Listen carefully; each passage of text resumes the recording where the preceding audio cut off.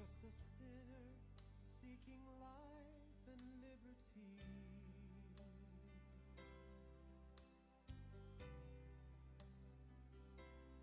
But these hands that hold me tightly are the hands that set my shackled spirit free.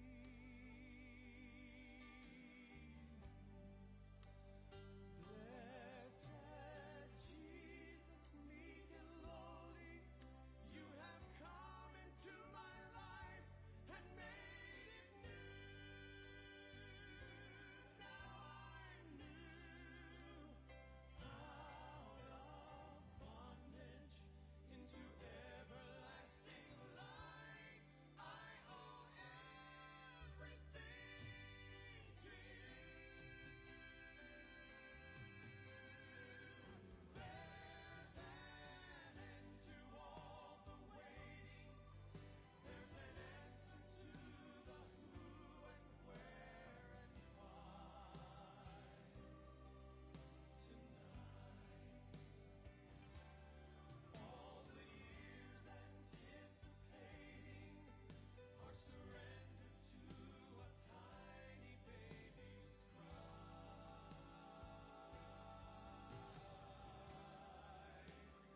There's a dawn to follow darkness. There's a face to fill the title, Prince of Peace.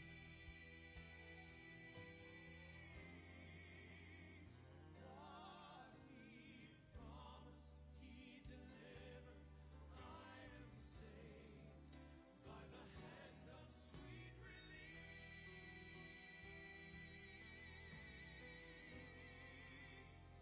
What he promised, he delivered. I am saved by the hand of sweet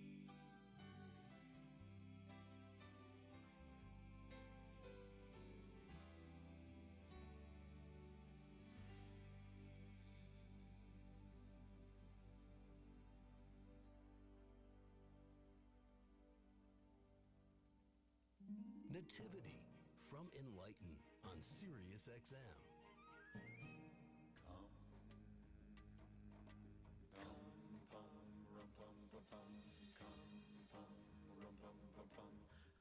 If I play, would you save my soul? They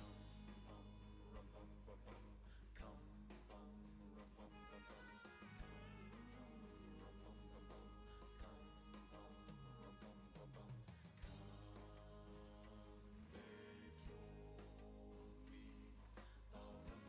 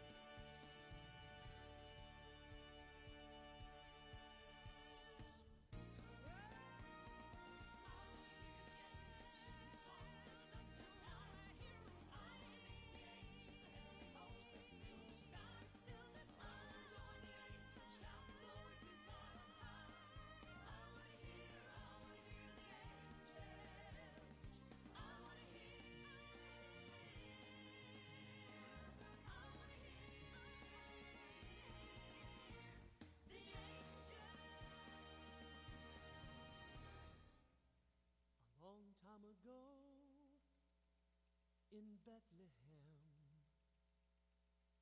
So the Holy Bible says, Mary's boy child, Jesus Christ, was born on Christmas Day.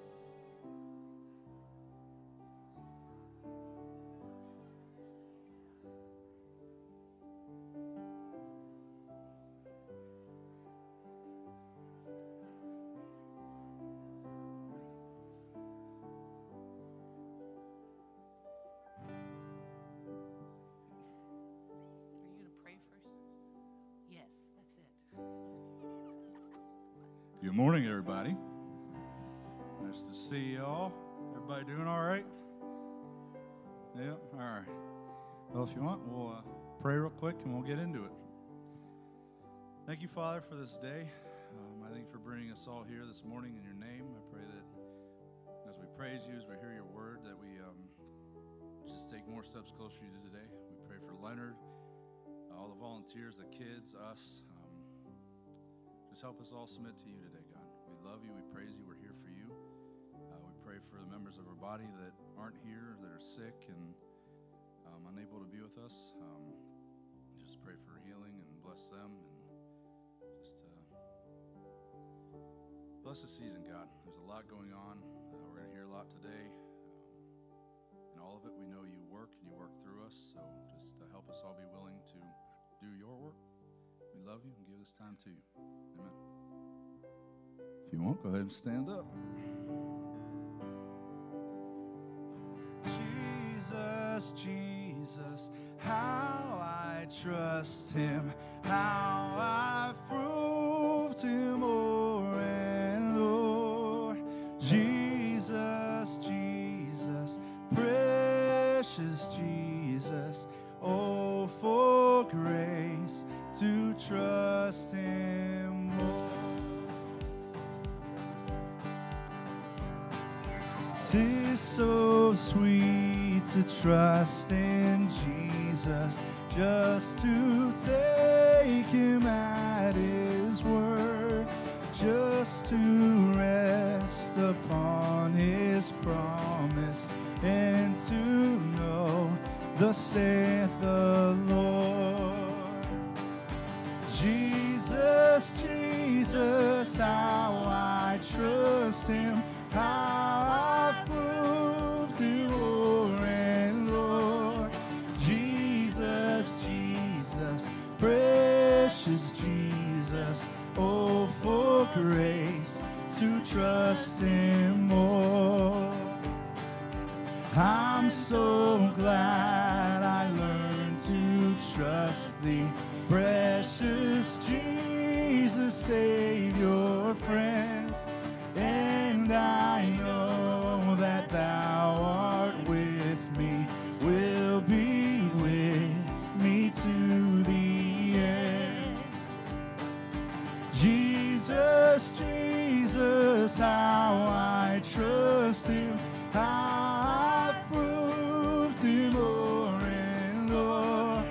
Jesus, Jesus, precious Jesus, oh, for grace to trust him more. Yes, 'tis sweet to trust in Jesus, just from sin and self to cease, just from Jesus simply taking life and rest and joy and peace. Jesus, Jesus, how I trust him, how I've proved him more and more.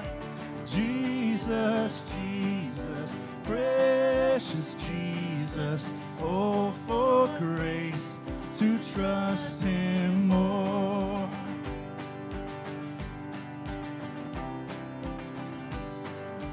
Oh, for grace to trust him more. Amen. You may be seated.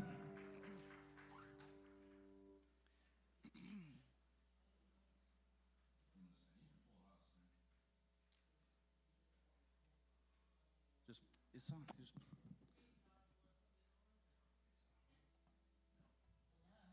Oh, it's on. Okay, we're ready to go. That's much better. I'm used to doing this, when I used to sing on stage. You go like this, okay. We're going to do some announcements. Behind me on the screen, you guys are going to see some of the Thanksgiving pictures that we did. Was that not a rush when we did Thanksgiving? Did we not feel Jesus Christ in that room? I'm telling you, it was all there, right? So he was asking for us to be obedient. Now, we've studied the Bible. We've done those things, right? And then when Jesus Christ throws those things out and says, hey, look, I want you to do this, how obedient are we? Are we going to just walk it and do it and not ask questions and not think, well, I got this to do and I got that to do and I really don't have time? We did it. It was successful. We fed over 400 people. That's how many people we fed. So some of the other things that we have coming up are the outreach. And the reason why I wanted to show you this is you see everybody had a good time, right? Anybody that volunteered that day, everybody had a good time? Everybody had fun, right? That's what outreach is. Outreach is where we have fellowship together, fellowship with the people on the outside of the building, and we have a good time for the Lord. So we're going to be having a meeting for outreach on January the 3rd after Christmas, and I'm looking for everybody to come in and want to just be a part of that. You can be a part of that on any setting that you want to be. On the planning part, just coming in on helping, just donating things, but we need to come to this meeting so we know that you want to be a part of that outreach. Also, the parade. You want to put up the parade? That's an outreach. Matt did the parade. That's a big outreach, just to come and march and hand out candy so they see us. All these things that we're doing right now is part of the outreach program and missions, right, to get a hold of them. The other things that are coming up, so get out your calendars, ladies. Get out your pens. Here we go. Because I'm going to be listing a lot of stuff that's coming up that we need to be at. Why do we need to be at all these things? Because it's fellowship, right? We need to be together to stay together, to stay united under one. And this helps us do this because we get to talk to each other and get to know each other on a one-to-one basis and learn to work together. The first thing we have is cookies and cocoa. Oh, the Bright Christmas. Okay, we'll do that one first. We are collecting toys on behalf of the Bright Side Project. They will be giving these toys out for their Bright Side Christmas event. Please have all the donations in by December the 14th. I know there's a box in the studio, so just put the stuff in there. The next thing is the cookies and cocoa this Friday. Now remember, you don't have to have little kids to come to this. This is fellowship for all of us. So if you have grandkids, invite them. If you want to come without any kids, come. We're going to have cookies. You can decorate your cookie. You can have cocoa. You can make a card. But the better thing is that we all get to sit together and talk and be together. That's what Christ is calling for us to be together as a congregation, not just here on Sundays. The next thing is we're taking cookie donations for our shut-ins. We're going to be going to our shut-ins in the next week or so and taking cookies over from the church to them. So if you're good at baking, ladies, I know my ladies are good at baking. Let's get some cookies in here. We'll put them out. We'll get them in little tins. And that due date is December the 19th. That's Sunday. If you can get everything in, then we'll go ahead and take them out and get them to all of our shut-ins. Okay, the kids' ministry. This is heavy on my heart this morning. I've been praying about this for the last week. So I'm going to put up a piece of paper that my daughter wrote. 10 years old. She gave this to me across the table at the restaurant and said, "This is my problem at church." I said, "What does it mean?" And she said, "Well, the church is at the top, and the little kids are at the bottom, and I'm in the middle, and we don't have anybody for us." We have 4 10-year-old children that need to have their own classroom, that don't want to, at this time, being 10 years old, put in with kindergartners and first graders and second graders. So now we have a need. God's calling us for that need. So how are we going to represent that? How are we going to walk through that? We need to have volunteers to go down 1 hour a month to take a rotation to help these 10-year-old children. We only got 4 of them right now. We may have more. That want to talk about God, that want to talk about problems in their school, things that they're having problems with, and need to have people to connect. And I know that right now God's calling someone in their heart to say, this is what I need to do. Do not be afraid to step out and take challenges that God gives us, because that's how we grow and that's how we season. But it's sad for my heart to know that we got 4 little kids that are saying, look, I want to know about Jesus, but I can't concentrate when the other little kids are playing, and I can't understand. I want to talk about things that are going on in my life. And I don't have anybody there that will stay for the hour to help us. We don't want to let that go. We're a huge family. We can't let our kids go. We got 4 kids that need us. So now we need to step up, and we need to find the volunteers to do that. If that comes in your heart and you know that Jesus is calling you to do that, we need to go down to the youth wing, and we need to sign up for that.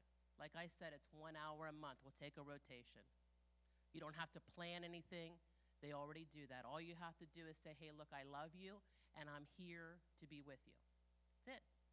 Simple as that. I got to put on my glasses for the next one. The congregational meeting is, let's see here, when is that? Sunday, December 12th, following our worship service. We hope that everybody's here. They can see what's going on with our congregation, see what's going to be upcoming plans. January 3rd, again, is our outreach meeting. If you want to do any outreach planning or training, or just want to volunteer to help donate something, I still need you there, so I know you're on the list. The other thing that's upcoming is a ladies' night at Diane Hostetter's house. It's going to be the 15th. We're going to be wearing Christmas sweaters. It's for all the ladies. We're just going to get together and have a nice little Christmas time and bring a covered dish. So we're going to have sign-outs next week for a covered dish. But you can wear your sweater, come hang out, just have a good time. Another time for fellowship. Okay. I get to hand this over to my husband. He's got to speak. I know. I said I was going to get, don't, okay. Yeah, I get a turn.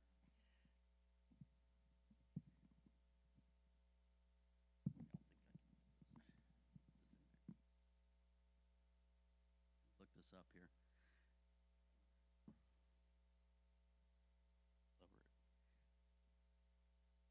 But why am I so favored that the mother of my Lord should come to me?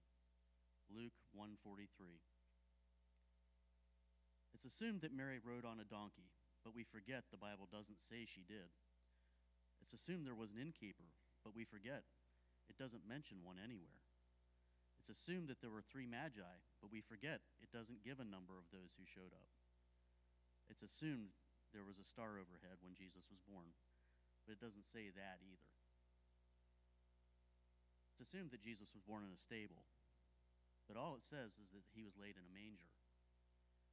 And that could have been any number of places.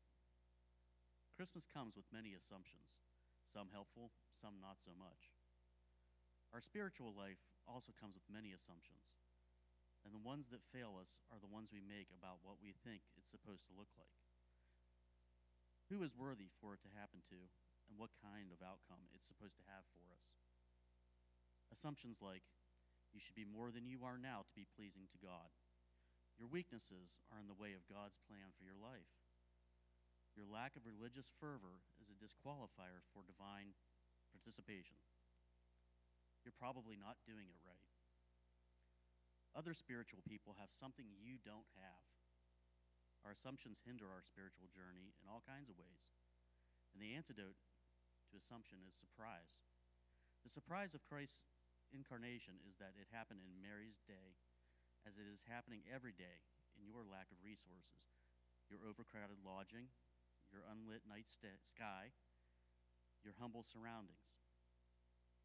It's a surprise that life can come through barren places. It's a surprise that meek nobodies partake in divine plans. It's a surprise that messengers are sent all along the hidden journey of life to let you know you are not alone. It's a surprise that you will be given everything you need to accomplish what you've been asked to do. It's a surprise that nothing can separate you from the love of God. Nothing can separate you from love. Your assumptions believe that there must be something that can. But surprise, nothing can. Read the end of Romans 8 if you don't believe it. May you thank God today with joyful surprise at how much you have assumed incorrectly.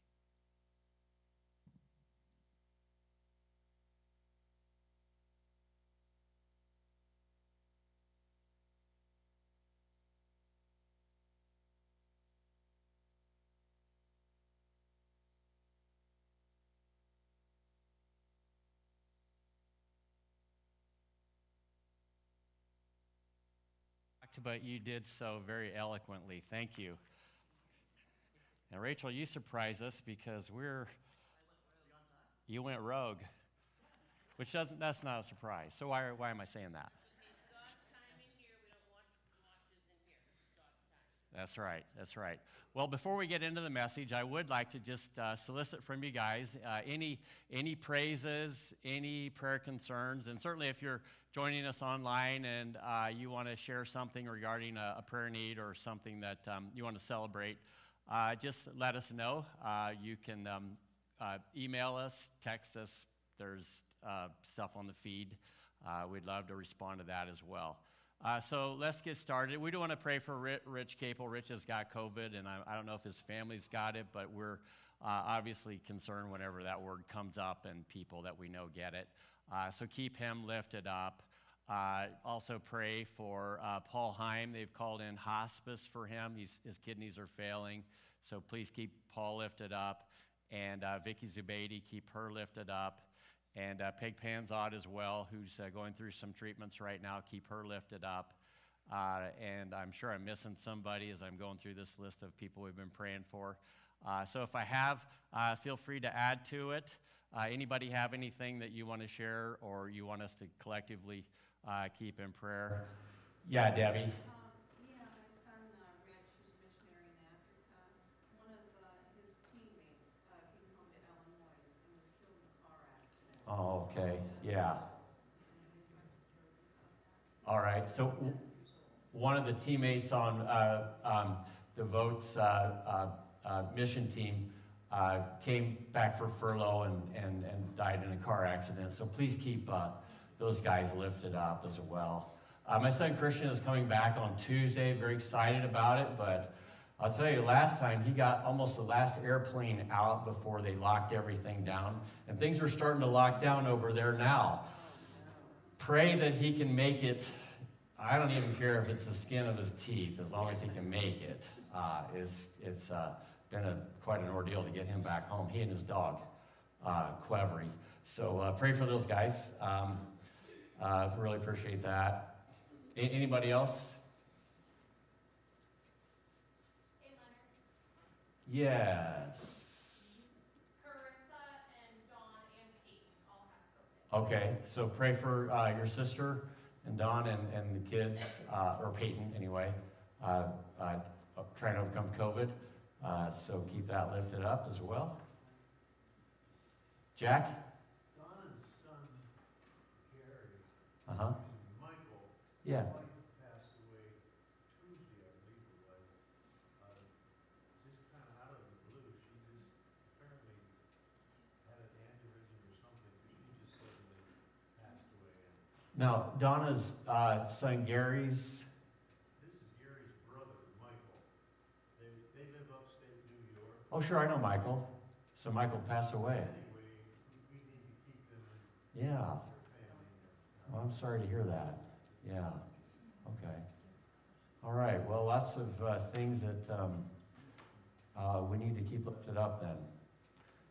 Well, if we can, let's take what we know, and if there's anything just on your heart, just lift that up as I pray. Would you bow with me? Lord Jesus, we come into this room because there is one name that is the focus of our worship gathering, and that is yours. You are the one who has come into our world with the sole purpose of reconnecting us back to the Father, helping us to rejoin your family. You are the source of life, and we are no longer untethered and lost and disconnected when we have you in our life. And so your name is worth celebrating every day of the week. And especially now as we lift you up, we know that it is only when you are exalted in our lives that our lives begin to take on the shape and the form and the direction that you've designed for us to have from the very beginning. So thank you, Lord, for saving us, for not only that, transferring us out of the dominion of darkness where we have been not only lost, but lied to and living in a set of assumptions that are just completely wrong and bad and dehumanizing. And you've given us, Lord Jesus, your truth as it is embodied in your life and expressed through grace. We couldn't ask for anything more when we think about what it means to know the way, to know you, and then through you know what we need to know, Lord Jesus. So your name is worthy of being exalted and lifted up. And we thank you for just drawing us into this worship gathering today, the first day of the week. We prioritize you in our lives for the remaining 6.5 days that are ahead of us, trusting that in the course of it, that as we cling to you and keep you central, that the things in our lives, whatever challenges we are facing, we will find a way through them and overcome. And so we trust who you are based on the testimony. We trust who you are based on our experiences in life through that trust. And we trust who you are because of where you are going. And Lord, we look around us and we hear voices about how the world is going in the wrong direction. And we know that you've seen that from the very beginning. And we thank you, Lord Jesus, that when we trust you, our lives begin to go in the right direction. So, Father, I just pray for those who are disconnected and lost and are looking, that you would reveal yourself in a fresh way, in a surprising way, to whatever life is a recipient of this message or of our time in worship or online, even hearing these words, that you, Lord Jesus, would reveal yourself. And Lord Jesus, we know your ministry was centered around showing compassion to people, especially those who are hurting and in need and diseased and broken. And so I just pray for all the people that we've mentioned this morning, those going through cancer and those going through severe health problems, those who are fighting COVID. Please just be with those that we've mentioned and bring that touch to bear upon each life that needs not only your healing, but that comfort of your presence and that awareness that they are not alone. We thank you, Lord Jesus, for helping families that have gone through such difficult straits. And right now, we also are grateful that you are a source of comfort for missionaries who have dedicated life and livelihood and time and energy and sacrifice to you, only to have lives cut short. So please just surround the family of the teammates of the votes, and we just ask that you help them through this moment. We thank you, Lord, that we have a hope that goes beyond the grave, and it makes us confident in this life that we no longer have to fear death, which is our greatest enemy of all, according to Paul. And we thank you, Lord, that we have life in you, and we want to allow your word to shape us so that life can be a transforming agent in our own lives. So bless your word as it's proclaimed, and I just ask that the words that I say would be reflective of your intention for us as a people today, that the word would be timely. And I just pray that our hearts and our minds would be postured towards receiving from you whatever it is that you have to say to each person in this room. And Father, we pray that we would be aligned as we not only celebrate things that you've done recently within this body, but as this body comes back to life again through a time of dormancy, that we could look to the road ahead and see your people respond to your leading. Give us that heart and mind that are aligned as we pray together the disciples' prayer. Would you pray with me now? Our Father, who art in heaven, hallowed be thy name. Thy kingdom come, thy will be done, on earth as it is in heaven.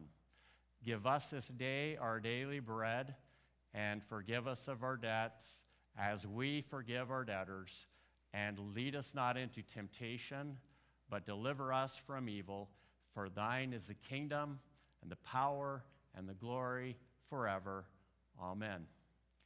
All right, well, we are, of course, in the Advent season right now, the second week.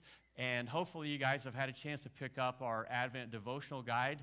If you haven't, please pick one up as you go right outside the worship center. And if you know anybody that needs something that they can connect with during the Advent time that maybe doesn't go here or doesn't go to church, grab a copy, and they're free. So take a couple and give them to friends, and hopefully it can have a positive effect on those who are searching. So with that said, we are in the second week of Advent, and if you understand the reason behind the tradition, you know that it is a Latin word for anticipation or expectation. And it's a re-dramatizing the birth of Christ every December. And I don't know about you, but there are seasons where I go into Christmas and I'm like, oh man, I'm not ready for it because there's just a lot going on. And then there are seasons that I go into it, I'm like, I am very excited about re-dramatizing this experience through worship and through times devotionally. And I'm really having one of those years where I'm just grateful for so much because God has been so faithful. There are a couple of things, however, I don't really look forward to during Christmas any year at any given time, and that's Christmas lights. Anybody relate to that? They are the bane of my existence. I had a friend actually give me a whole tub full of Christmas lights one time, and I thought, oh, no, it's not, because I thought, wait a minute. And when I opened the lid, it was just a tangled mess. And I'm like, now I know why he gave that to me. And as far as I know, it's still in our garage in a tangled mess because I don't have the patience or the wherewithal not only to untangle it. I have a hard enough time with extension cords, let alone things with lights attached to them. But then once you get it untangled, then what? You plug it in, and naturally, half, if not all of them, the bulbs rather, are dead, right? And you're like, well, I can fix this, which I've tried a number of times, and I've died on that hill a number of times, and now I will be the first to admit, just like an addict, I'm helpless, and I need help. I am powerless to overcome. It's too much. It really is. To untangle it all, to plug it in, and then to very carefully allow the lights to be traced down and then illuminated. It's too much. Way too much. Well, God's people for 400 years were in this sort of tangled mess. And they were struggling not only before that 400-year period where the prophets finally said, we don't have anything more to say, we're done. And then that period of silence that is between the Old and the New Testament of 400 years of not hearing the voice of God in a way that everybody loudly and boldly were able to receive it, and they were used to receiving it. And in the meantime, things just continued to get more and more tangled. And lights were on and lights went off. And pretty soon there was just a lot of darkness. There were people that were trusting God, clinging to God, but they were increasingly in the minority. And then there were people who said, we have the temple and we have the worship of God, but we've got Rome, and prior to them, the Greeks, and then prior to them, somebody else and somebody else and somebody else, with their boot on our neck. And we can't do much without getting some kind of response from them saying, you can do that or you can't do that. And it is in that moment of darkness and oppression and that feeling of, we've been forgotten. God has left us. And we haven't heard from him in a very long time. And sometimes I think even personally, we have those moments, don't we, where we pray and we say, God, where are you? You're not answering my prayer. You're not helping me. But the interesting thing about God is he's always at work. And trust me, he always hears our prayers. The problem oftentimes is that he's not always ready to respond the way we want him to respond as we lift our needs up to him, and he says either no or yes or wait. And I don't know about you, but I'm not very good at Christmas lights, Christmas light wires, and waiting. I'm just pretty impatient. And the one thing I know about God is he's extremely patient. And the one thing I know about Christians is never pray for patience, right? Anybody ever pray for patience? Then it's like, well, what are you doing, God? It's all of a sudden I'm getting all kinds of signals that are making me more and more frustrated rather than making me more patient. But it's somehow the character of God and the nature of God to work through the mess, to patiently unwind the wire, to patiently put things in order, to patiently try to make sure that each light bulb is illuminated properly. And it just takes a long time. And in the case of the scripture we're getting ready to look at, about 400 years worth of untangling and getting things in the right place and getting things properly in order so that the moment that people have been waiting for since basically the time of Adam, that the Messiah would come into the world. God had waited patiently. He had orchestrated in the background circumstances so that things lined up in such a way that when the time was right, it was on. And I want to start this off by just showing you a graphic of two biblical words for time. We talked about this in our gathering. We're going to, not that one, yes, that one there. Okay, so if you've ever heard the word chronos, you may think of it as a watch, a chronograph, something, chronograph. But chronos is a word that's used a lot for time in the Greek version of the Bible. And what it means basically, it's just a regular, normal pace of 24 hours a day, 365 days a year, or even the 60 seconds that you can just count on to constantly occur at the right moment in sequence to time past and time coming. You know that. Your calendars say this every year. It's predictable.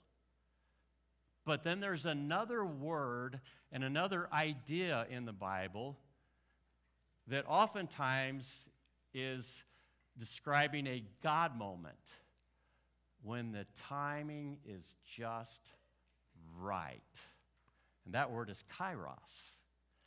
And it is used to describe when God is working through time and place and experiences to bring about his good purpose. And for the Bible, the kairos moment in the opening days was 7 days of creation. Then there was 40 days and nights of rain for the ark. And then there was 40 years wandering in the wilderness for the Israelites. And it seems like when the time is right, God says, now we're going to do this.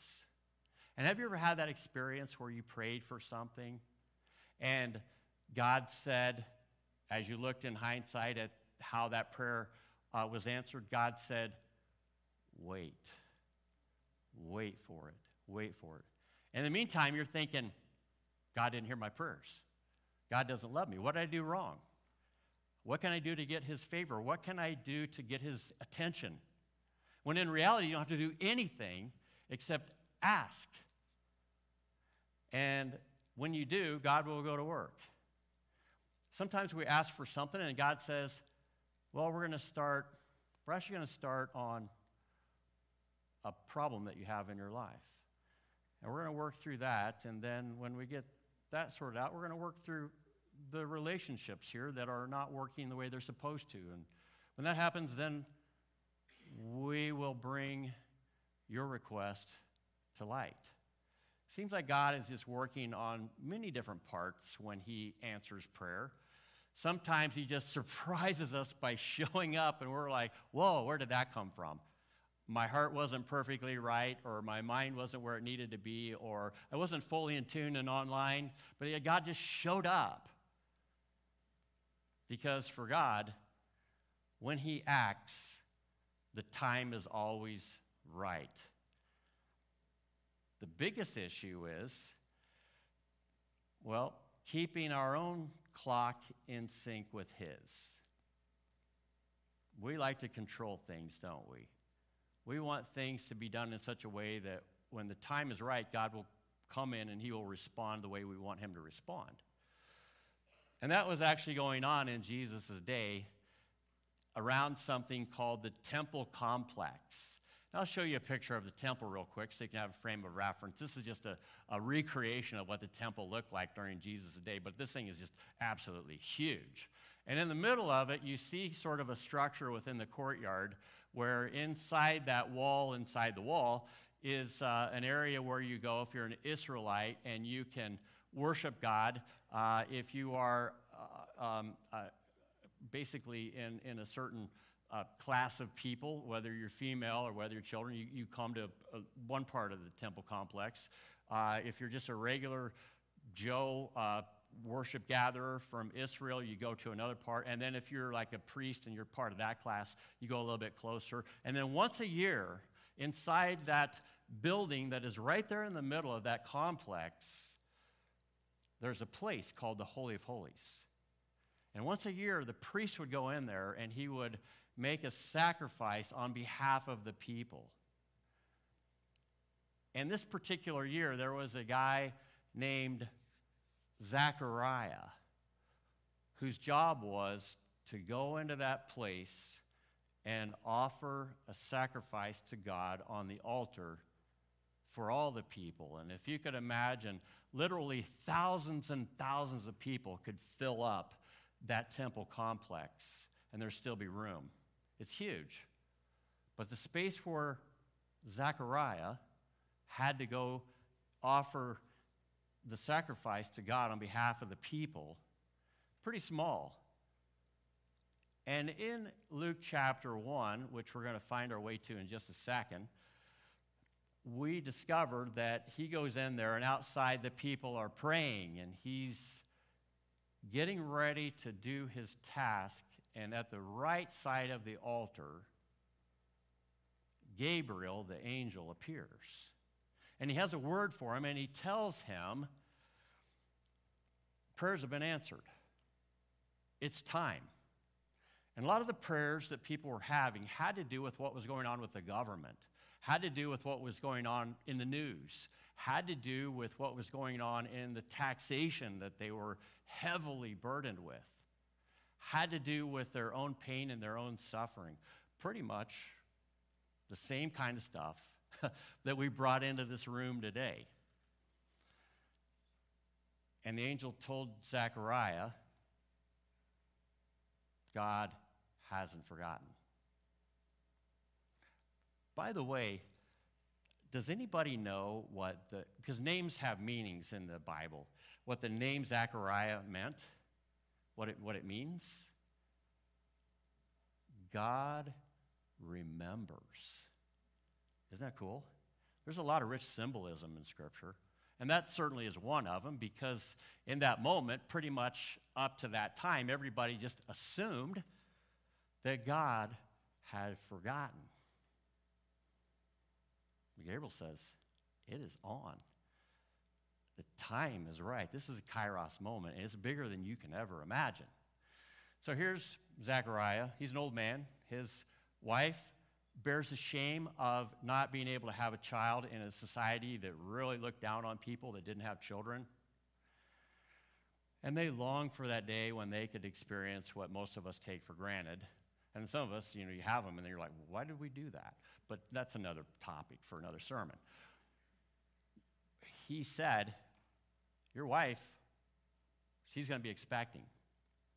And in sort of a biblical refrain, echoing Abraham from way back when, his response was, poppycock.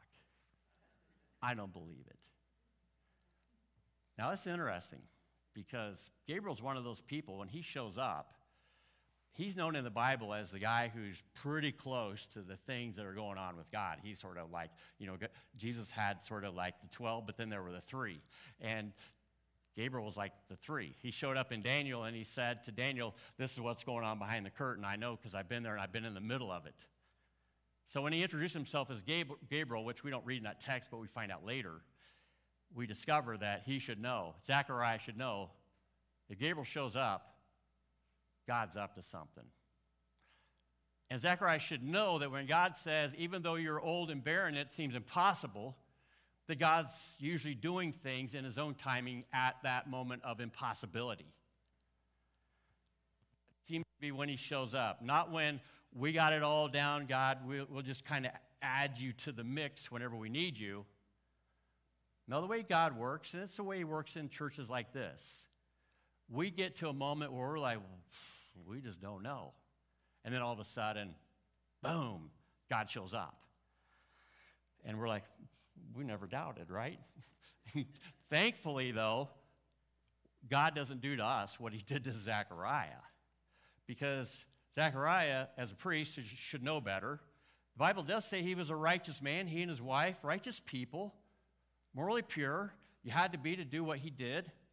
But here was the problem with Zechariah. He wasn't in tune with what God was up to. And so so he's like, give me a sign. And usually in the Bible, when you say give me a sign, it's actually not a good thing.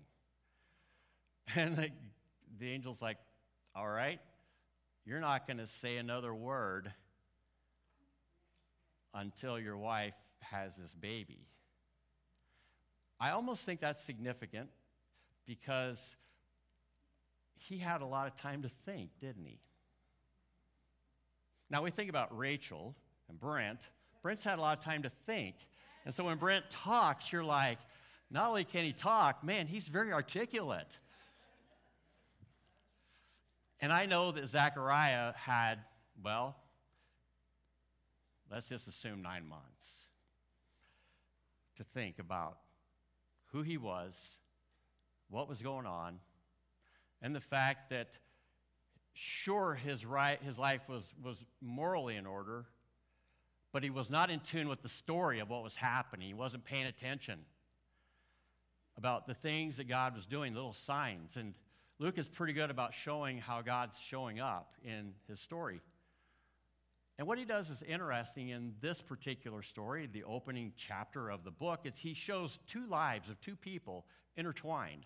One of them happens to be Zechariah's wife, Elizabeth, who's old and in shame because she's barren. And where we pick up the scripture today is another girl who's too young to be having children. And it turns out she's going to have one too. So we have some odd things happening. The older person is, I don't say old person anymore because I'm one, but the older person is saying, I'm shamed because I don't have the glory of a child. Like in 1 Samuel 2, where Hannah was like, my sister's, the wife of my husband, my other, it was complicated. They had extra wives and stuff. But the one wife said to the other, you can't have a baby, I can, I'm better than you are. She couldn't have a baby. And then there's one who shouldn't be having babies, having a baby. So they got some things going on socially that are feeding into this. And they could have just taken the social approach of living in shame and humiliation of the moment. But what changed all of that was the fact that these 2 ladies were so in tune with God, they weren't concerned about the social aspect of it if God was in control of it. And Mary had just had a visitation right before we read this text. Same angel, Same kind of conversation. Matter of fact, you know that text that you showed a minute ago? Melissa, put that up at the very beginning, the white one, the white slide. The conversation, I know you can't read it that well, but it basically says all of the things that went on with Zechariah happened to Mary as well. Basically the same conversation, only the main points of the conversation that God's timing is here, and these are the things that will define it, notwithstanding the fact that Zechariah had his own issues and Mary responded positively, basically saying the same thing. Same thing. Two very different situations. One in the temple, the center of the socio-political, religious life of God's people, and another visitation way up north in Galilee. We'll put that screen up here real quick, or that on the screen. And you have Samaria, and then up north in Galilee, which is farmers, including some Gentiles. And if you lived in the south, you're like, oh my goodness. Yeah, the riffraff, farmers, the underclass, they're all up there. They're nobodies up there. That was the attitude. They're nobodies. And when the angel showed up, it was kind of to a nobody girl in that sense of status, recognition, honor.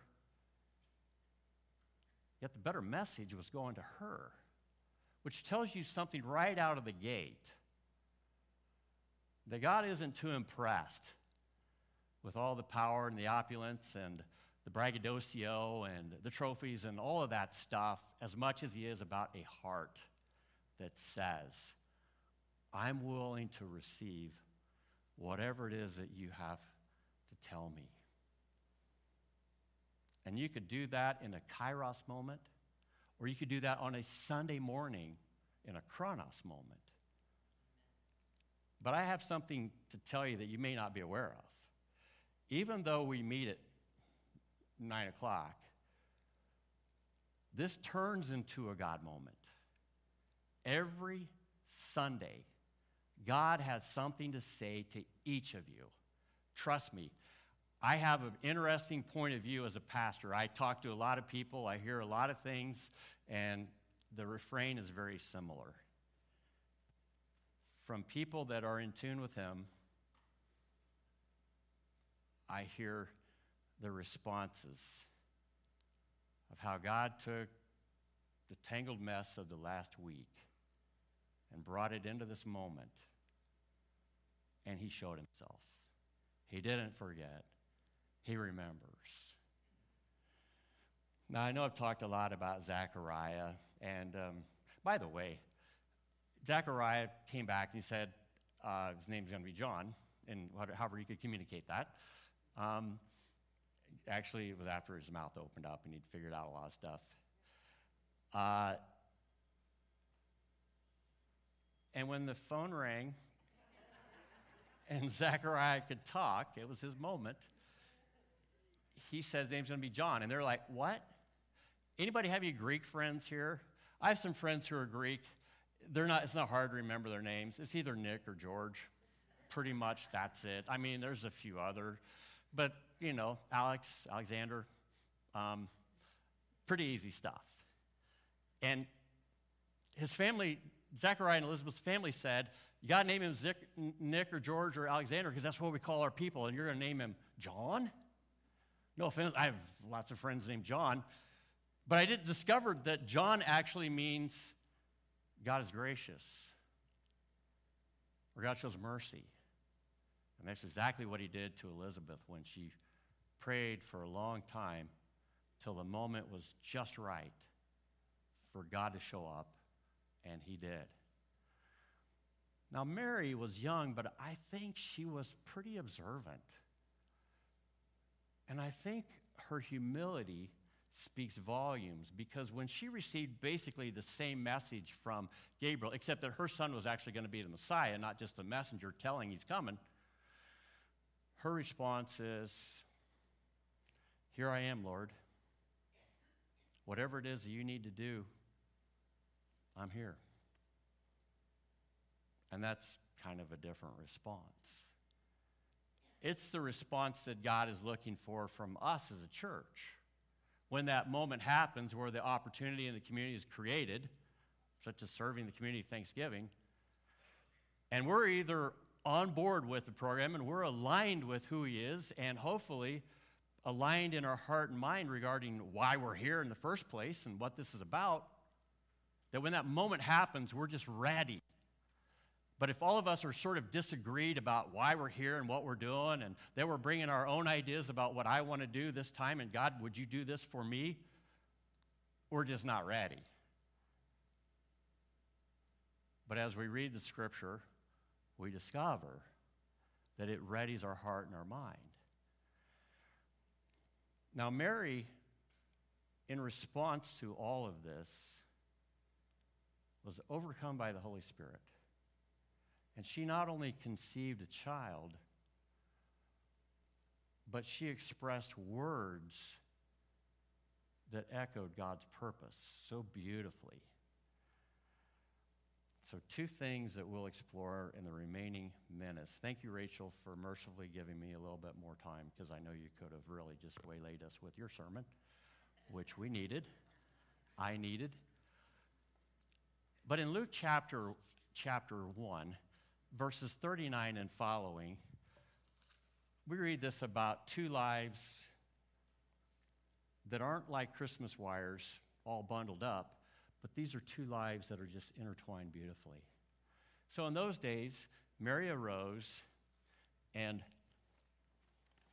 you guys are probably wondering, why aren't you reading it from the screen? Our screen doesn't always cooperate.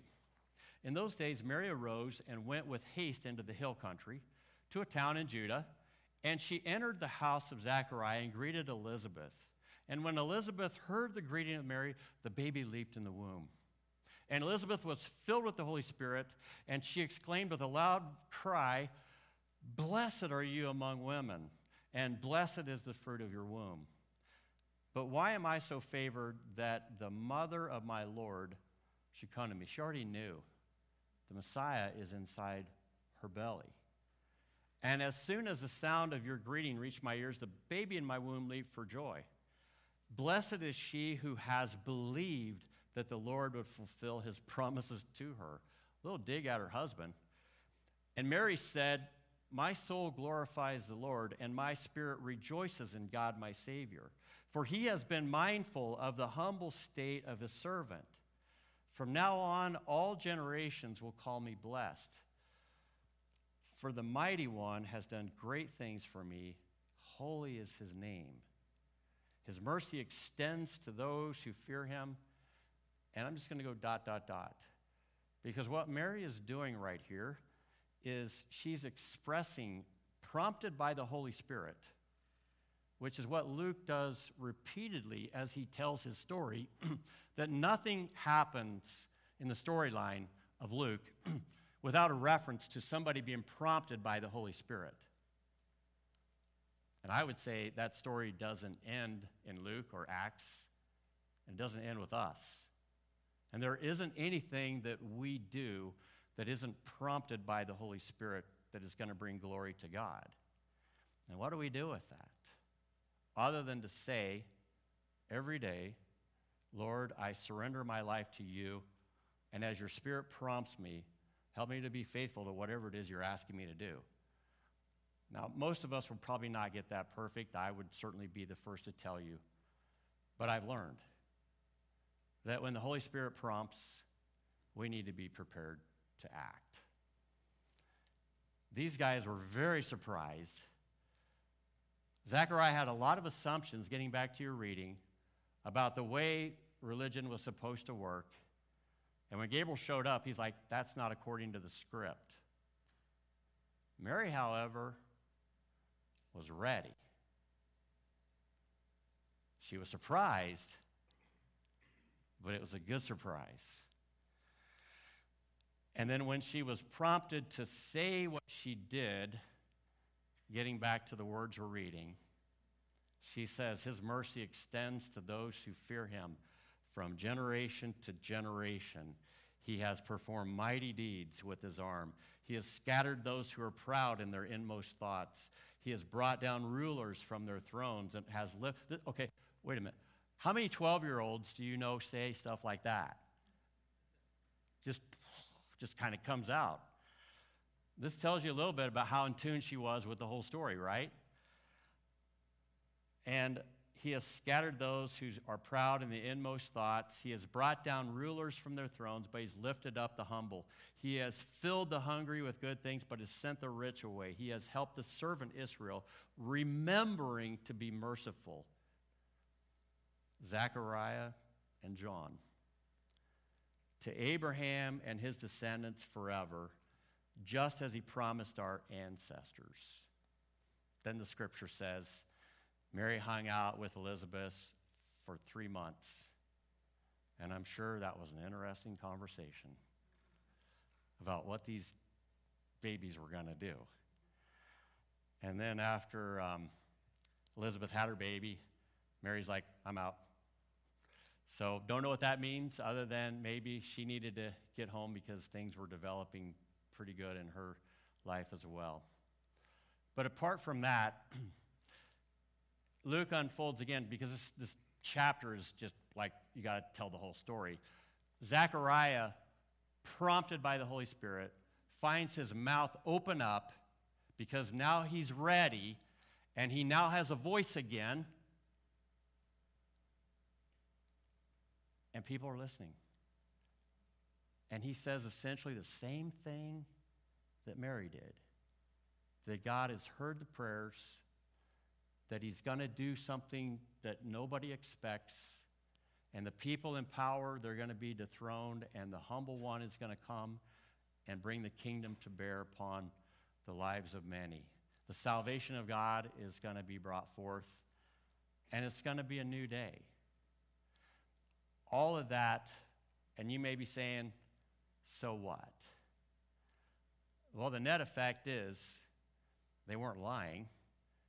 And the storyline of Jesus was a fulfillment of all of that. And at just the right time, Jesus was crucified. And he died for the sins of many. And at just the right time, somewhere down the road, many of us said, I can't do it anymore. I need help. I need you, God. My life is broken. It is George Bailey's bad alternative view of life. I just need you, Lord. And a lot of us have said in our desperation, God save me. And at just the right time, we heard his voice, and that became the day of our salvation. I would love, post-COVID, where we are at right now in 2021, for those who haven't heard that voice from God saying, I'm here for you. I haven't forgotten. I will show mercy. I will shower my grace on you more than you ever know. I will come into the mess. I will untangle each knot in your life if you trust me with your life. That's how much I love you. That's what we read through the pages of Scripture repeatedly, that that's the kind of God that we worship. But I don't know where you're at with him. And maybe you're like Zacharias, just business as usual. But maybe God's kind of shut you down a little bit. And maybe he's saying, stop talking and listen to the still small voice for a while and be honest about what you're hearing. For others, maybe you said, yeah, I've kind of been there, God. Now I'm humbly opening myself up to you, and I'm waiting for that moment for you to do whatever it is that you need to do. But it's on your time, not mine. I just want to be ready all the time. And then there are others like Elizabeth who have lived with shame for a long time and social dislocation in its own right. And God's saying to you, I heard you. But I've saved this for this special moment because you are special in my eyes. And he's not just saying that to them. He's just using that as an illustration of what he's saying to all of us. And I don't know where you're at with him, but I do. And I don't know a lot of things, honestly. My wife will tell you. But to be disconnected from the from the Lord is the worst kind of unknowing that there is. And to be connected to the Lord is the best kind of knowing that there is. Do you know him? Would you bow with me? Lord Jesus, we began this worship gathering lifting up your name, knowing that to trust you no matter what we're going through, no matter what the impossible situation is, no matter what it is in the math of our minds that we fear and doubt and don't really put our confidence in you. But if you've claimed us as your children, we know that that's just a lie from hell, that you are trustworthy, but you do things according to your time because you see a bigger picture of each of our lives than we do. And so, Father, when we pray, we know that the answer sometimes is no, and give us peace to receive it. And there are times when you say yes, and give us the joy of surprise. And there are times when you say, just keep waiting. But I know, Father, every day is the day of salvation. Every day is the right time to know your Son. Every day is the right day to receive him as Lord and Savior.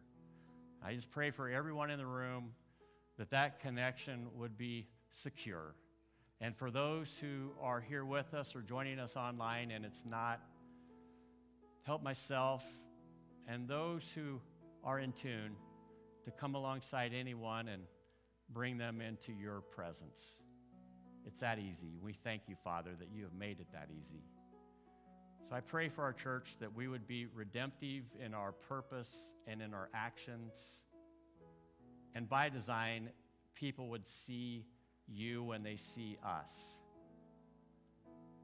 And so hear our prayer, Lord, as we do so in a spirit of humility and mercy. Thank you, Lord. In Jesus' name, amen.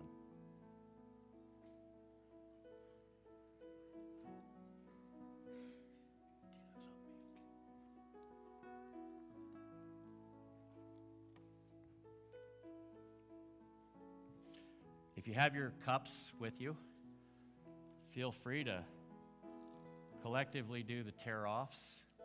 It's part of the new ritual, I guess. Sacred ritual. Not so much the tear-off part, but what's inside. You ever have a box of cereal as a kid that had a toy inside of it? How many of you just dumped the box into a bowl and got the toy out first? And how many of you waited? Oh, there's a rule follower over there. With God, it really doesn't matter.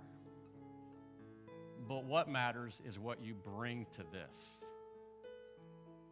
And that is a humble heart, a willingness to hear his voice, an attitude that seeks forgiveness and grace if you need it, but also a recognition that Jesus is the King of Kings and that he is the Lord of Lords.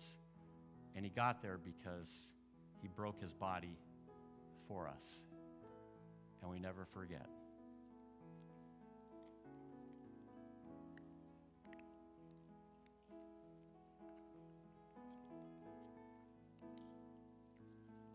And as we look at the wine inside the cup,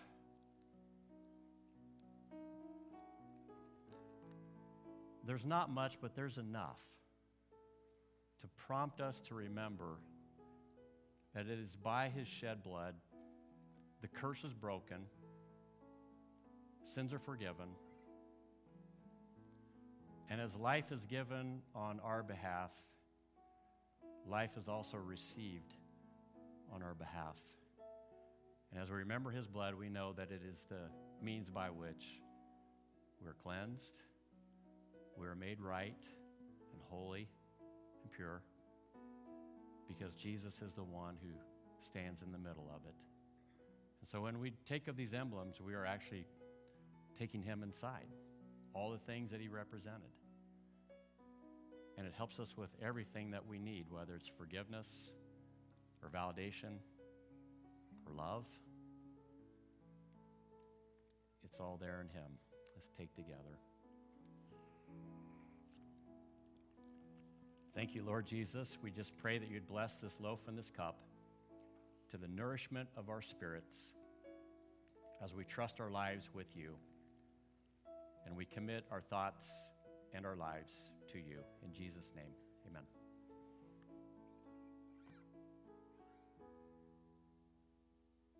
Go ahead and stand with us. We'll be close.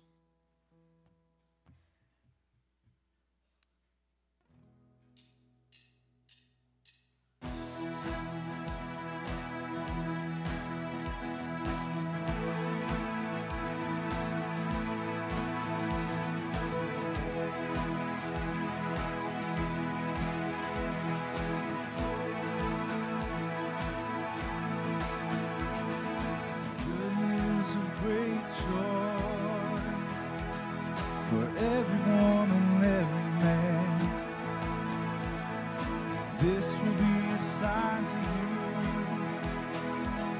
a baby born in Bethlehem. Come and worship, do not be afraid. A company of angels and glory in the highest, and on the earth peace among those on whom his favor rests. Come and worship, and do not be afraid. My soul magnifies the Lord. My soul magnifies the Lord. He has done great things for me, great things for me.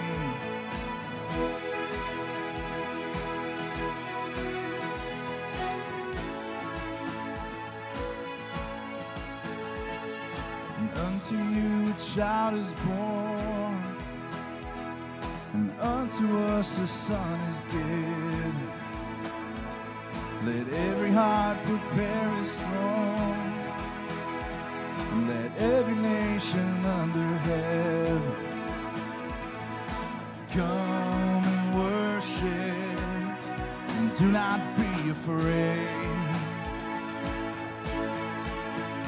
My soul magnifies the Lord. My soul magnifies the Lord. He has done great things for me, great things for me. Of his government there will be no end. He'll establish it with his righteousness, and he shall reign on David's throne, and his name shall be from this day on Wonderful Counselor,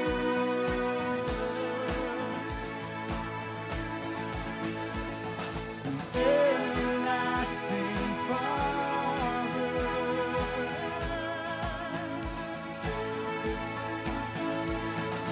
Wonderful Counselor,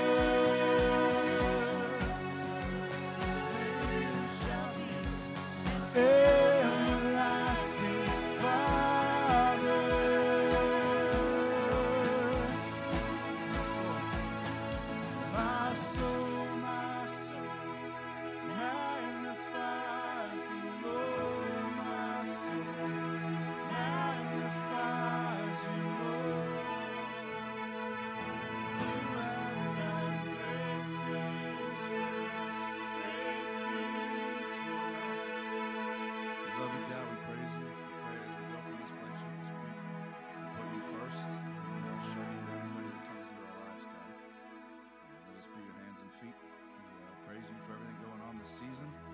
Pray for your blessing on it. That it's just a great Christmas season for you and your family. We love you. See y'all next week.